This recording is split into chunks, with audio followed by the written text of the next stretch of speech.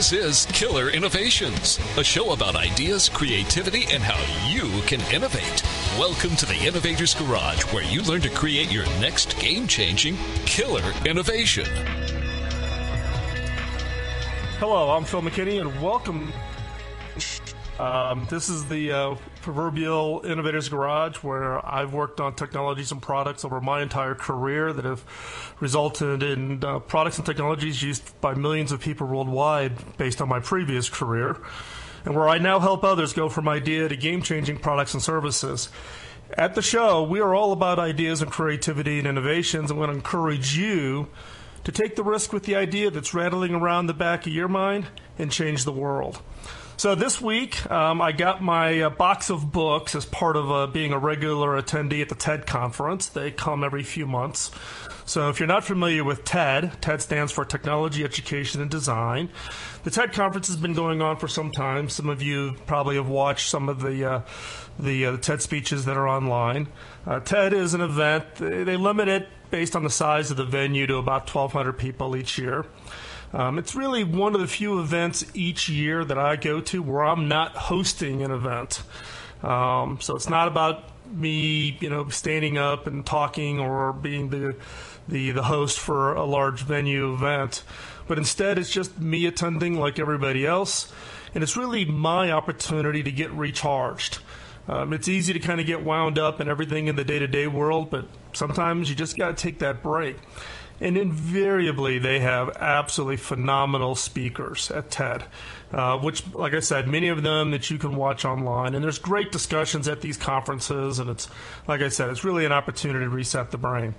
And this set of books from TED was one by Sir Ken Robinson titled Creative Schools. It's published by Viking. I'll actually put a link in the show notes so if you want to find the book. But back in 2006, Sir Ken gave a TED Talk. And the title of the talk was How Schools Kill Creativity. Now, this one TED Talk, it is the most watched TED Talk in the library. And as of last night, when I actually checked it, logged in over at TED to see how many viewers he had, it had 34 million views as of last night. And the basic premise of what Sir Ken talks about is the industrial education model needs to go away. We've taken out kind of the creative sides, the critical thinking skills, and in many educational systems around the world, we've taken out things like art and even music from that element of education. What Ken really argues for is really creating a highly personalized learning model. It's more about not memorizing the facts. Look, we all have our smartphones and our devices, but it's really around creating a personalized level of learning that instills a love for just curiosity and trying things and learning new things way past your school years. Now, his new book is aimed at being read by educators, parents, and please, policymakers. And I would also argue businesses. We in the business world need to take education much more serious. And it goes beyond simply the role of our own kids or our grandkids going to school. But the people that we hire from schools, the people we hire into our businesses, the people we start businesses with, those are the critical resource that's going to take an idea and turn it into reality. And so part of Sir Ken's objective for this book is really to get that dialogue going on how we need to transform the education system and really how to prepare that next generation to compete what I call the creative or the innovation economy. Now, any country that does not prepare for this new way of creating wealth and growth will become manufacturers rather than the creators or the inventors. And no country has it locked up. Working with the U.S. Department of Education 4 or 5 years ago, they tasked me with coming up with ideas on how to innovate K through 12 schools in the United States. That is an incredibly hard problem, and that work is still underway. For the last 2 weeks, Ira Glass's radio show and podcast, This American Life, had a series on urban education and what it's going to take to transform it. So this educational transformation is a hot topic right now and one that we all need to be engaged on. In my case, my wife and I are working with the Rwandan government on transforming education in that small little country in Africa. Now, the way we do this is we invest in for-profit businesses in Rwanda, and then we use the profits to fund local social needs. We average about 75 people a day working in our largest business in Rwanda, which is Lakeside Fish Farm. I'll talk more about what we're doing in Rwanda in an upcoming show. The issue is skilled workers in local education. It's no different whether I'm hiring engineers here in the United States or I'm hiring people in Rwanda who have some expertise and skill in aquaculture and fish farming. In the local school closest to the fish farm, which is in a very poor area of Rwanda, 2,000 kids in the local school, no electricity, no running water, limited sanitation. In fact, 2 pit latrines for 2,000 kids, averaging 75 kids in a classroom. So we're looking at how we can transform the local educational model with facilities. We're building, and then we'll hand over a new school to the local government.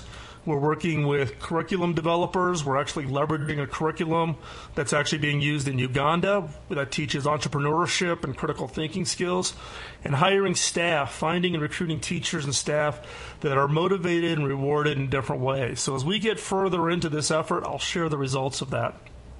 And if you want to learn more about what we are doing, you can go visit a temporary site that we have right now called donatetoPioneer.org. And you can see some of the statistics that we're dealing with in Rwanda. And the challenge here is what is it going to take to transform the educational system? And again, it's not just in the U.S., but it's around the world. In my previous life, I got engaged with ministers of education in a number of countries. The one that I think has made the most progress, I think I've talked about it in previous shows, I know I have in the podcast, was Singapore. Years ago, they went through a whole effort to try to transform the educational model. Singapore no longer wanted to be just cheap, low-cost manufacturing, but transform their entire economy to this innovative, creative kind of environment. And they've spent the last dozen years or so transforming everything, including the entire K-12 and college educational system, and have done a phenomenal job. So if you are interested in education and want to look at a model that works, take a look at Singapore. Now, there's other countries around the world that are working on this and trying to do this transformation, but let me tell you, it's a lot harder than you think. In the case of the project that I've been working on here in the U.S., trying to get local teachers, parents, local administrators, state administrators, federal agencies, all to align on what the transformation need is required is unbelievably hard. It's one of the reasons why my wife and I are working in Rwanda with their educational model. We can actually see the work done. They're open to new ideas.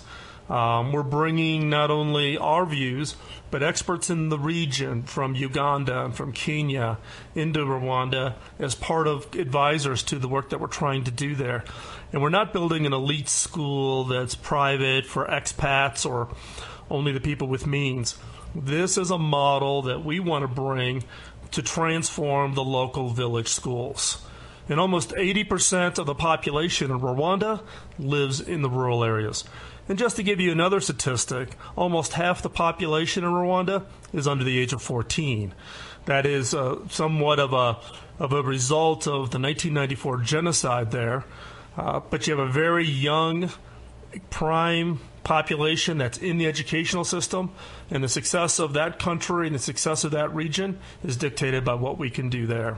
So that's part of the work that we're doing, and I'm a big believer and passionate about the education. So our guest today is just that person, though, who's doing it and doing it in the U.S. and has done it for quite some time. He's someone who came from an education background, who's looking to transform the best way for kids to learn. So stay tuned. Don't go anywhere. If you are looking to learn more about ideas and creativity and innovation, you want to stay up on everything we do here at the show, text the word INNOVATE to 33444. If you're outside the U.S., send an email to innovate@ killerinnovations.com, and I'll send you the 2-hour audio course, Creating Killer Innovations, for free. This will lay you the basic foundation and kind of give you the context of everything that I talk about here in the show, but also allow you to take it and bring it and put it to work for you in your day-to-day activities. So again, the guest today and the topic today is really around education and what is it that each of us can do, whether it's for our own kids, nieces and nephews, our grandkids, but we need to make that investment. We need to bring up that educational level to prepare the workers of the future. So stay right there. You want to stay for the rest of the show. Great ideas. I'm Phil McKinney, and you're listening to Killer Innovations on the BizTalk Radio Network.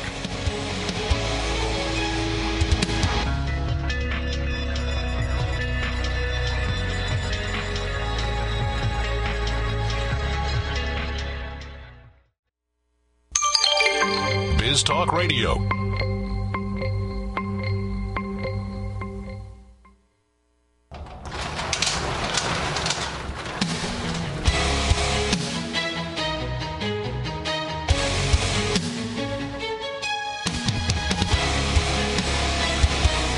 This is Killer Innovations, a show about ideas, creativity, and how you can innovate.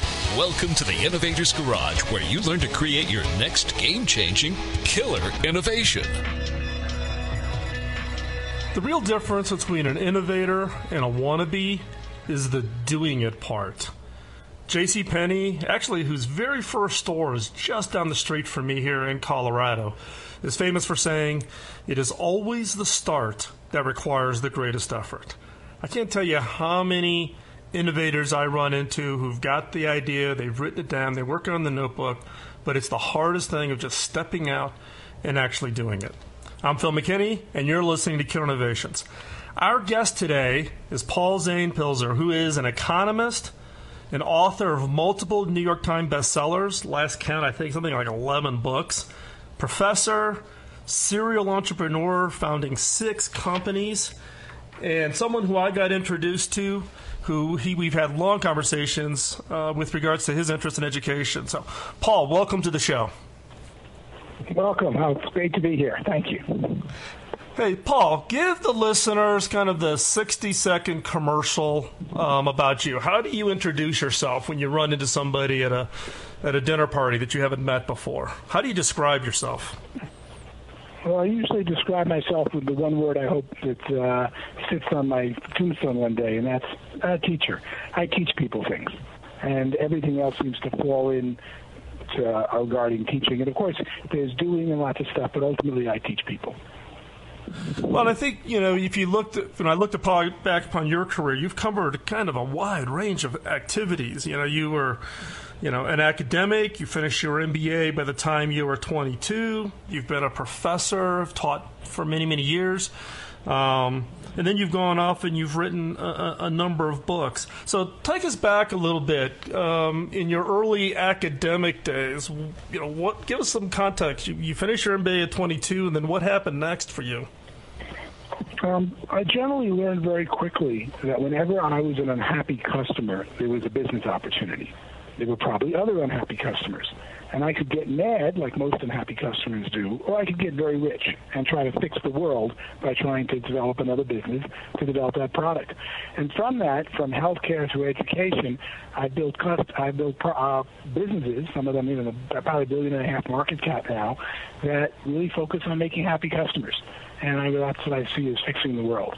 Separately, I like to talk about what I do, promote what I do. That comes down to writing books. I disappear every few years. It seems like I didn't plan it that way, but I've had very good luck writing 11 books. And then I've spent about a third to half my life in public policy. I had the great fortune of joining the Reagan administration in the 80s, and I've been connected with heads of state, different people, mainly related to the books and being an economist around the world. And again, what I really do for all the people I work with, from CEOs to heads of state, I teach them something. I can still hear President Reagan, explain this to me. And then you find you really don't know it, so you can explain it to somebody who very innocently will say, explain it. And the ultimate person you want to teach it to is a K-8 student. When you can explain what you do, or what you're trying to do to a 5 to 12-year-old, you understand. That actually brings up an interesting point. I've run into a couple of entrepreneurs out in Silicon Valley who've taken the task of literally hiring kindergarten teachers as an advisor when they're preparing their pitch. And if they can't explain it to a kindergarten teacher, who creates constantly creating materials for the younger K through 12 process, then once you can achieve that, then you can actually, a VC can actually understand what you're saying. I don't know what that says about venture capitalists, though. No, it's really anything. If you're going to move the world, you've got to be able to, in less than 10 seconds, explain what you do and why they need it. So, Paul, one thing you and I didn't get a chance to talk about this, and I've always wanted to ask you this question, is that you've kind of got this economic perspective that advances in technology creates a world of unlimited physical resources, which is kind of counterintuitive for a lot of people out there, albeit I come from a tech sector and get exactly what you're saying. But talk me through a little bit of what that view is of technology and what its role is as far as creating this unlimited resources versus kind of some people believe there's a win-loss or zero-sum game out there. Yeah, and very much the same as my regular pattern. When I was first introduced to the zero-sum game, I got upset. I was the youngest MBA in history at the time at Wharton Business School. I was 20 years old getting my MBA, and I walked into macroeconomics class, and they told me, "Welcome to macroeconomics." What is economics? Economics is the study of scarcity. There's a limited supply out there of land, in those days fuel, fresh water, and how we divide it up among ourselves, be it communism, capitalism, socialism, or any other ism, is the study of economics. And I said, whoa, I don't want to be here at Wharton. I got the wrong school. The world I know, when you create something, you add value. You make more food. You make more land by building high-rises on it where there used to be flat farms. We increase the value of everything. And this professor, who later won the Nobel Prize, by the way, for economics, is telling me that it's all about scarcity. That led me on a quest to say, you're wrong, and I wrote a book called Unlimited Wealth. 15 years later, it took me. I had to go through the Reagan administration, 5 years at Citibank, and teaching at NYU for almost 20 years. And finally, I think I got it right in 91 when I wrote a book whose central equation is wealth for the individual or society equals physical resources, how much land you have, how much water, how much oil, times technology. W equals PT. But for most people, they go to school, figure out, get a technology, learn a degree, and W, wealth, equals physical resources times technology. Their T is then constant. They learn something and try to do it all their life. And that's the problem. Wealth equals physical resources times technology, but in history, technology was a constant. For most individuals who go to school, when people tell them, what are you going to be when you grow up, they pick something, they learn the technology and don't learn anything new. And I wrote this book explaining why our abundant economy is growing so fast and how we've learned how to manage technology and how W equals P times T, wealth equals physical resources times technology, but you can improve your technology in your lifetime. And when I wrote this, the book was pretty earth-shattering. There were 3 Larry King Live TV shows. One of the first people I heard on the phone called me up directly with Sam Walton, who's now on the back cover of the book. And from that, I've written a number of books, 11 books, on a lot of different topics, but ultimately I'm probably known for wealth equals physical resources times technology, and we as governments and we as individuals need more T, technology, not more physical resources. Well, it's a great point. I mean, it kind of feeds into one of your other books, which was The Next Millionaires, where you talk about the number of millionaires doubles every decade. And you really kind of a little bit of a pushing the point that how ordinary people can become one of them. Well, that's pretty much just focusing on what most people want out of any type of knowledge. Most people are sort of stuck at a stage of I need to get more money in a good way, and money is a good scorecard. And when they understand how the economy works, they think, gee, I'm going to get money not by taking it from someone else. That's tough to do. I'm going to get more money by creating value that wasn't there before. I don't want more gasoline or barrels of oil. I want to go from 20 miles a gallon to 40 miles a gallon with the same amount of oil, and I get twice the driving. And once you start to understand that you individually and you as society wants more technology, things fall into place. Yeah, hey, Paul, that's great. This is going to lead right into our second segment. Don't go anywhere. Stay right where you're at. I'm Phil McKinney, and you're listening to Killer Innovations.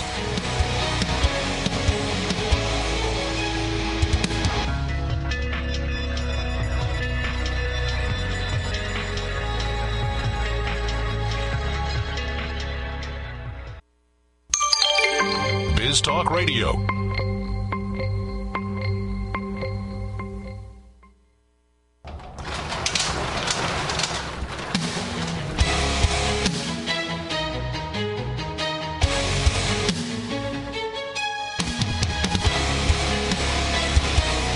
This is Killer Innovations, a show about ideas, creativity, and how you can innovate. Welcome to the Innovator's Garage, where you learn to create your next game-changing killer innovation. If you haven't figured it out yet, I'm a big Walt Disney fan. And when it comes to preparing the next generation, I just love this quote from Walt, which was, "It's a mistake not to give people a chance to learn to depend on themselves while they are young." Today's topic, we're talking about education and preparing youth for the next generation for the competitive workplace that's out there. And we have Paul Zane Pilzer on the phone with us, joining us for this segment. If you've listened to the last segment, you heard a little bit about Paul's background. But what I want to concentrate in this segment, Paul, is for you to share with me and the listeners here what you're working on specifically on how to prepare the kids for the future, given the work that you're doing with some of your new businesses. Well, that pretty much became like all my other businesses. I was an unhappy customer. I have 4 children that are currently in 9th, 8th, 7th, and 6th grade. My wife and I are both academics. I taught gifted students for 21 years at NYU, and I spend my life traveling around the world doing graduation speeches and keynotes, all at educational institutions. So education is more than my hobby. And I had 4 kids. I enrolled them in public school. I tried 1 or 2 in private schools, and I got very, very frustrated. The biggest frustration I had was no audit trail. I'd like to know how my children are doing daily. It couldn't take more than 20 seconds to ask a child walking in the door who was Abraham Lincoln, and at 3 p.m. when they walk out the door, they pass by an iPad, who was Abraham Lincoln. And maybe you'd find out that they're not learning anything about Abraham Lincoln or whatever the lesson plan is. So just on knowing what was going on in schools, I got frustrated. That led me to look closer at the curriculum. And bit by bit, I realized, wow, are we in trouble or wasting our time in K-8 education, which really is the foundation of everyone's learning. But I didn't just do it to go complain. I did it to say, what can I do to fix it? And that's where I started Zaniac Learning. And Zaniac is growing. We were going to do 1 store a month this year, new stores. We're opening in Manhattan in the next 3 weeks, and we'll be doing about 2 stores a month and should be up to 10 stores a month next year. And Zaniac's the first model I've done that won't just, quote, make me more money, because I don't need to make more money, my businesses have done well, but has the chance to change education as we know it literally overnight in the next few years in the United States and overseas. And that's what I'm working on. Paul, explain to us what Zaniac is. So what is it that you're doing, and why is it so different from everything else you've run across? Well, Zaniac first is killer curriculum. We build and write all our own curriculum. So the first curriculum we wrote was K-8 math. And we built a 12,000 problem math database, and we create a custom workbook and textbook for each child. We measure the 70 concepts in the Common Core math. We then show how your child knows before we touch them for free. We'll tell you how your child does in each concept of Common Core math, and how other children do in the state, the zip code, the country, the world. Then we press a button and print a 100-page workbook for the next 6 weeks for just problems for your child, because we use both ends of the bell curve in math. So that was just our math curriculum, and we measure everything with handwriting. Students do handwriting, we scan the writing, and we deliver unbelievable reporting. So first we built Zane Math. That was our curriculum. Very quickly we noticed we could take a 2nd grader right up to 8th grade math in 2 years or 1 year. And it's not that we're so good, it's how little is actually taught in elementary school math. So we started adding subjects like computer programming, 3D printing, computer-based, game-based learning, even fashion design, and killer robotics. And when we added all these different courses, parents started flocking. Now, what does a Zaniac look like? It's like Disneyland for education. You walk in and you see 50 to 96 brand new silver chairs, brand new iMacs, 6 all-glass classrooms, high ceiling, and it's hip and fun. And the kid rides by and goes, I want to go in there, Mom. And when you go in there, they teach you math, robotics, 3D printing, computer programming, and you just soar. So we found an environment that's a physical environment called a Zaniac Learning Center. We have campuses from coast to coast. And once you walk in there, you go, this is what school should be. But we don't compete with the school, because if you compete with the school in this country, you're in a big political mess. We teach what the school doesn't teach. We teach robotics, 3D printing, Minecraft, game-based learning. And when you're done with our courses, you're saying, Mom, I need to get back to school and learn more math, because I need more math so I can do my fashion design better, or my 3D printing, or my computer programming.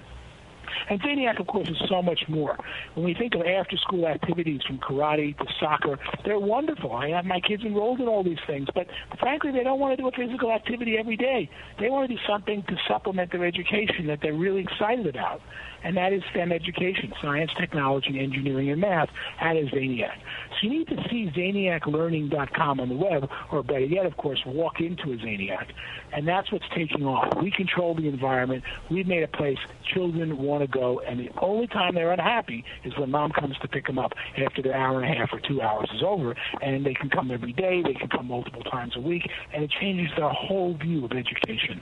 When we open, hey, Paul, one of the things that I think that I found really interesting when you and I talked was who teaches who. Who do you bring these kids into the event, you're running them through a curriculum, but also you find kids that are kind of having in the common levels or areas, but who teaches them? I started when I asked my kid, why are you friends with this kid versus that kid? Why don't you become friends with Phil's kid? And they go, well, this kid taught me something. And I found that my children gravitate to become friends with people who teach them things or they teach things to. And usually that only happens on the playground.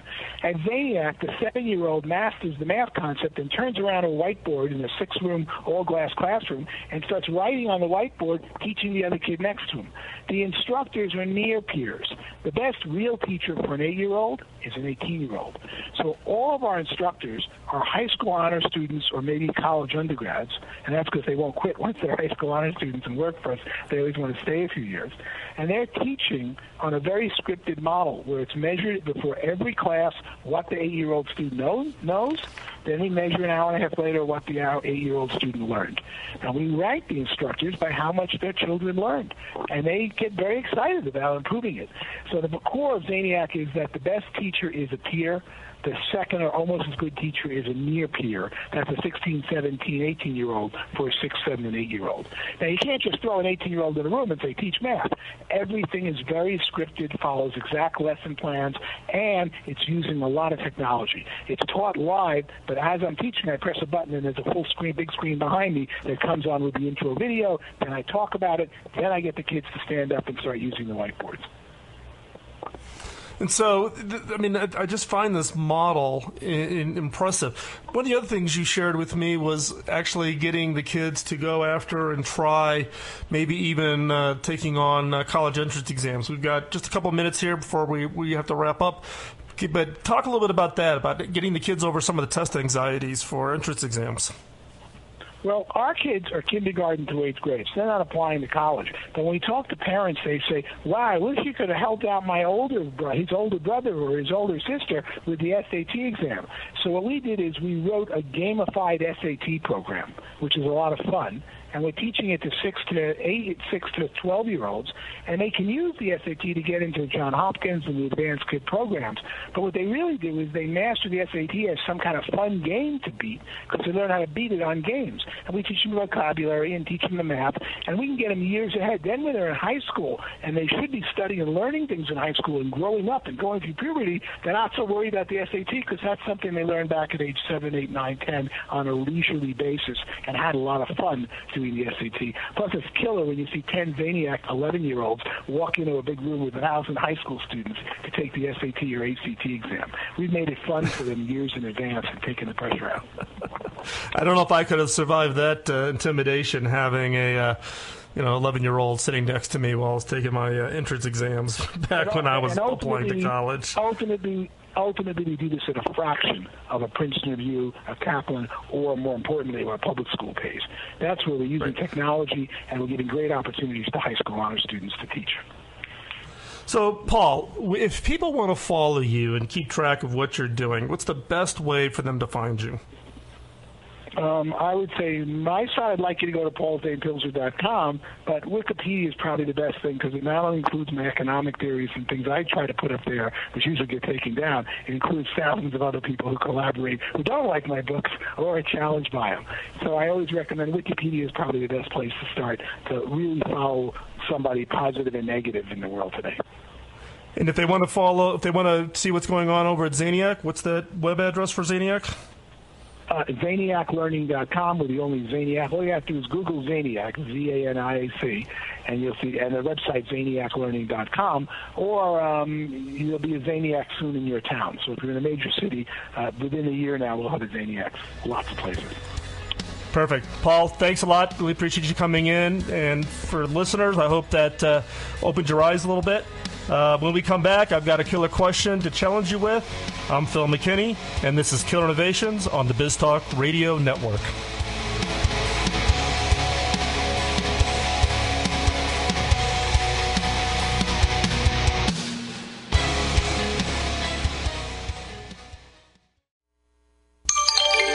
BizTalk Radio.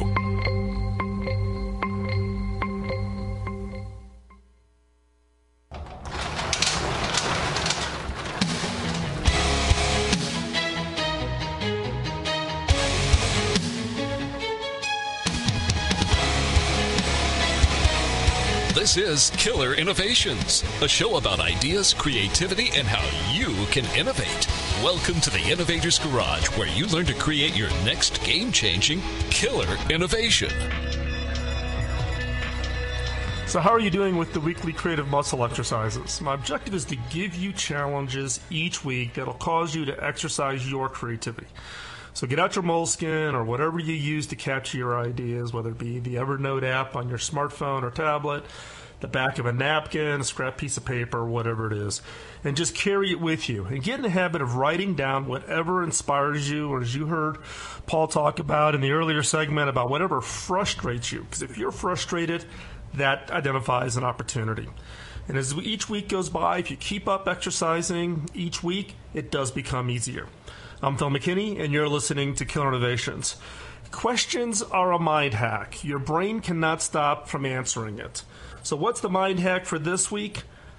What are the unanticipated uses of my product? Again, what are the unanticipated uses of my product? Not all interesting discoveries have an obvious application. Now, if you believe you have something, but you're not sure what exactly it's going to be good at, don't give up. Many innovations languish in labs for years until they're matched to a product. There's a podcast I did earlier in the year around this invention that was being done in World War II to try to find an alternative to rubber. A lot of work going in because of the rubber shortages during the war. This one particular invention didn't really meet the qualifications to be a rubber alternative, but people thought it was interesting, and it bounced around for years until finally it ended up at a toy store, and we now know it as silly putty. And now silly putty is used for things like physical therapy, the exercising of hands after some kind of accident or surgery. Other inventions that you never quite truly understood what it could do, one would be Teflon. Teflon was invented in 1938, but it didn't coat really its first pan until 1954. Fast forward it, another decade later, and Teflon was used on the outside of the Apollo rockets to help ensure nothing stuck to it where it didn't belong. And now we see Teflon and its application all over. So its original discovery is not how it actually was being used. Take Post-it notes. Post-it notes was really built on using a not so very good glue. In fact, a glue that would fail all, quote, normal characteristics that you would apply to it. And that would include, things like it'd be sticky, it would stay put, all those kinds of characteristics. But in this case, this glue, you could tack something down and you could peel it off. It wouldn't actually hold anything for a very long period of time. And it took 5 years at 3M to get any support for the concept or to even find a potential profitable use for it. And now I can sit here at my desk and I can see pads of Post-it notes all over the place. They've become kind of the mainstay of the office environment, or at least for me as an innovator and a creator, I use Post-it notes, by the boxfuls. In the case of my previous role as the CTO at Hewlett-Packard, HP had a breakthrough with super accurate thermometer that was created at HP Labs. This was accurate to unbelievable accuracy.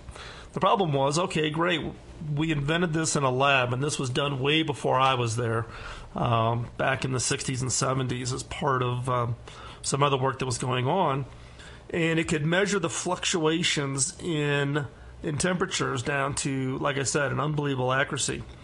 But there was clearly no use for it until those thermometers were given away to oceanographers.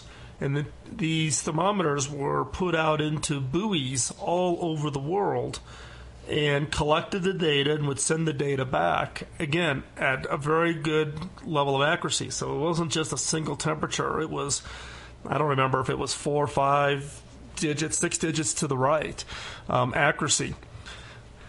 What we now learn, though, is from that data, we have now the most accurate data of temperature changes in the ocean going back multiple decades.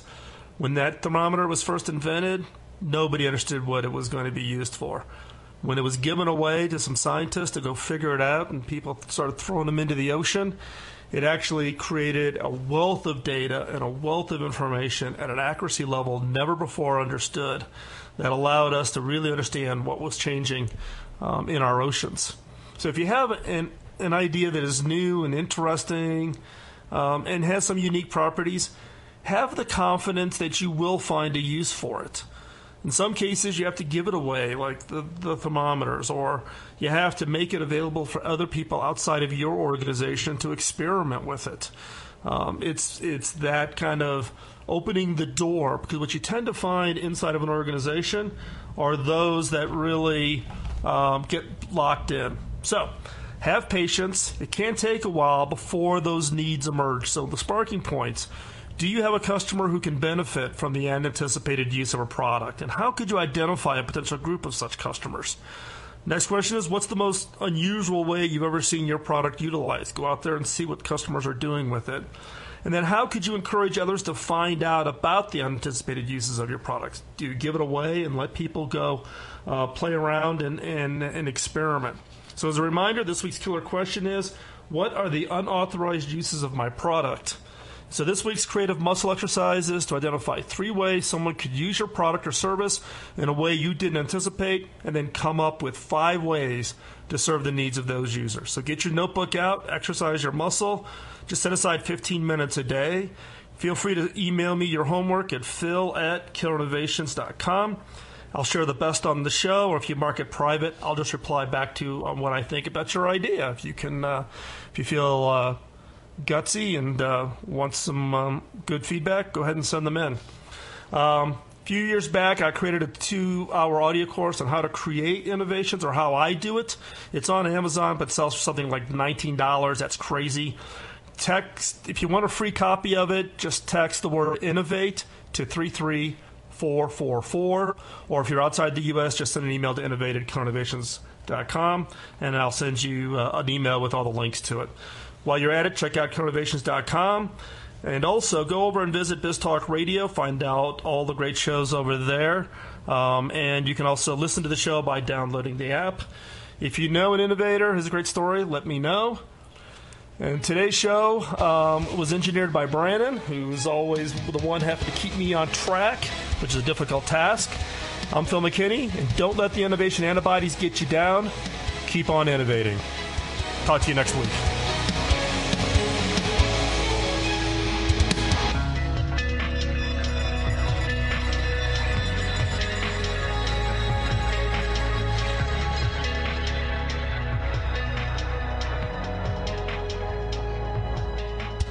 The opinions you hear on Biz Talk Radio are those of the hosts, callers, and guests, and do not necessarily reflect those of this station, Biz Talk Radio, its management, or advertisers. The information on Biz Talk Radio does not constitute a recommendation, offer, or solicitation to buy or sell any product or service. If you have any questions about Biz Talk Radio, contact us at 817-274-1609 or at biztalkradio.com.